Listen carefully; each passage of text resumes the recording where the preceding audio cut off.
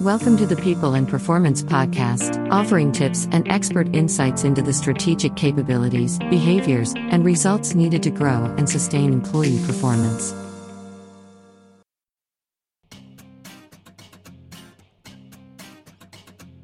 Thanks for listening to this episode of the People and Performance Podcast. I'm Chris Bjorling, co-host and president at Fidello Inc. Unfortunately, I was not able to be part of this session, but I look forward to this episode where Bill Banham talks with Joey Price, entrepreneur, CEO at Jumpstart HR, AI ethics advisory board member at Arena Analytics, and podcasts host / executive producer at the awesome While We Were Working podcast. Listen as Joey shares HR digital transformation strategies and how a digital transformation can accelerate business growth and encourage higher employee performance. Enjoy this conversation Bill had with Joey, and remember to like, comment, and subscribe.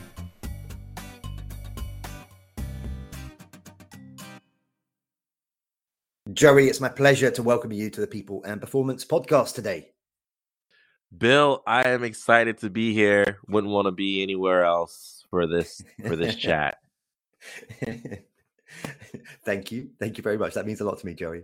So, listeners, for those who are not so familiar with Joey, although I can't believe there are many people out there within this world, the world of work, who don't know Joey, but Joey's pretty famous in the world of HR, and he's got a bunch of different shows that he does, one of which is called While We Were Working, the While We Were Working podcast. Let's start there. So from one podcast host to another, Joey, I'd love to learn a little bit more about your show, the mission, who you speak with, what you speak about.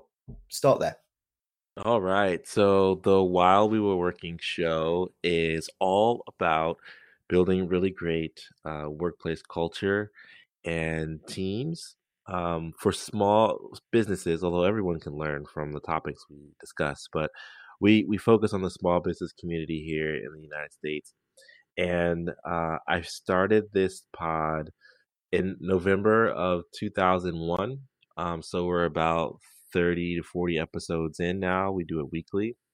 And I started for a few reasons. One is I had a prior podcast that I did for 5 years straight. There's like 292 episodes. It's still up. It's called Business Life and Coffee. It was a great show. But I just, I realized that it was more focused on something I'm passionate about on the periphery.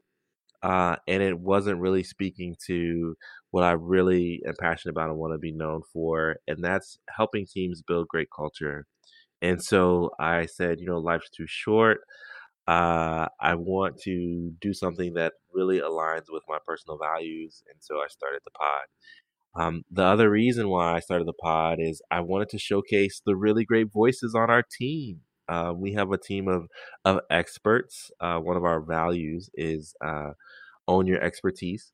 And so I wanted to highlight the fact that there's more than just Joey behind the scenes. And so I actually co-hosted every week with our consulting practice manager. Her name is Summer Keytron. And it's just a great way for us to talk about recent articles that have been published or things people need to be aware of that they may have missed while they were working. And then our other segment is Consultants Corner, where we tackle topics that we're seeing and sort of our approach and what makes us different and what teams need to know. So you can find it wherever podcasts are consumed. We do our live broadcast exclusively on LinkedIn every Tuesday, 2 p.m. Eastern. But then on that Wednesday, you can find it on the pods. And so go over there, check it out, subscribe, leave a 5-star review. And if you like this show that you're listening to now, you're for sure going to enjoy what we talk about over there. It's everything from office romance to digital transformation to retention strategies, recruiting, anything that a small business needs to know to build better HR. You recently released a video in which you and Summer discuss the best HR digital transformation strategies.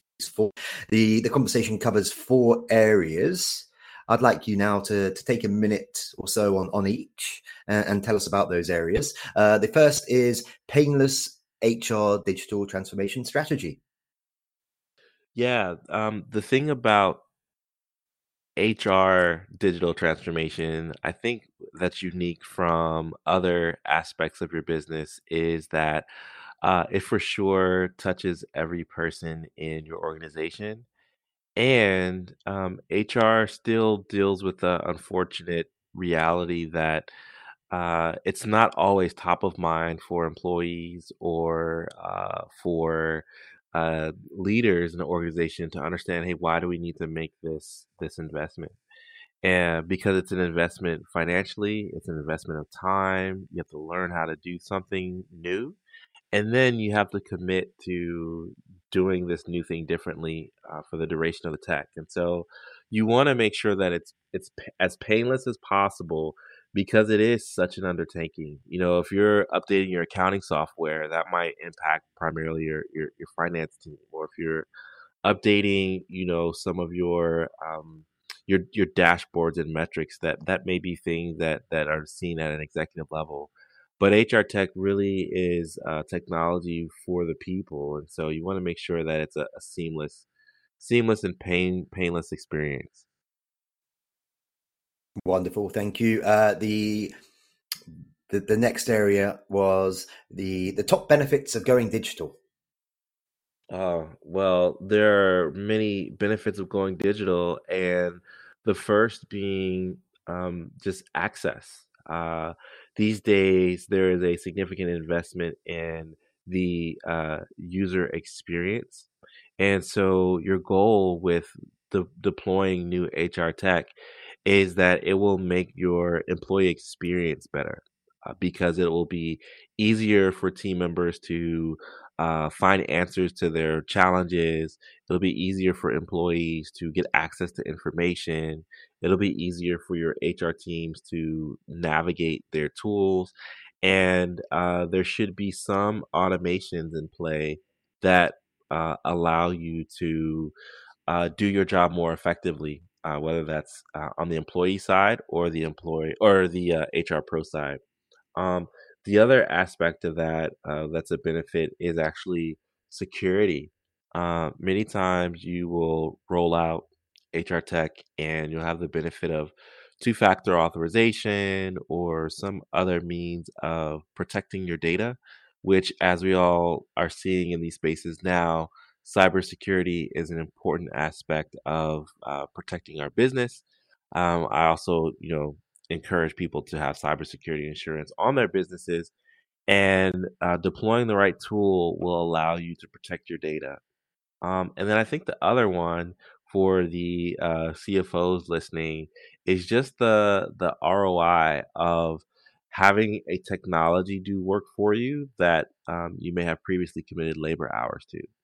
And that calculation is always different in every organization. But anytime I can, invest in a tool that's a fixed cost and allow it to do, you know, exponentially more in terms of data processing, data migration, analytics, so on and so forth, that I would previously have required a team member to do. It's a win-win. Okay, because the next area is how a digital transformation can accelerate business growth. So there, are we talking about ways that technology can augment functions which are traditionally done by humans, or is there more to it than that, Jerry? There's absolutely more to it than that. That is the start, and that is one of the main pillars of it. Making sure that your team can spend time focusing on parts of their role that really are less data heavy. But the other aspect of that too is you have to now think of your HR technology as a recruiting and retention tool, because when we're doing interviews for our team and even for our clients, you know, they're asking, well, what software are you using? What tools are you using? And as much as that's about, the candidate wanting to be in a place that has technology that's familiar to them, it's also about wanting to go to a place that embraces technological advancement. Um, if you are still tracking things on paper, if your time card process hasn't been updated in 20 years, these are things that are a barrier to a workforce that think about, you know, everything we do on our phone now. We can order cars, we can purchase cars, we can buy car service, we can order food, you can, shop for a mortgage. All these things you can do online. Um, if your job or your workplace doesn't also reflect the digital transformation that we've experienced as consumers, it's going to be a harder sell for someone to want to go work at your team. So there's the value of moving your business forward because you're setting up greater efficiency, but then also moving your organization forward by being an employer of choice with the right HR tech stack.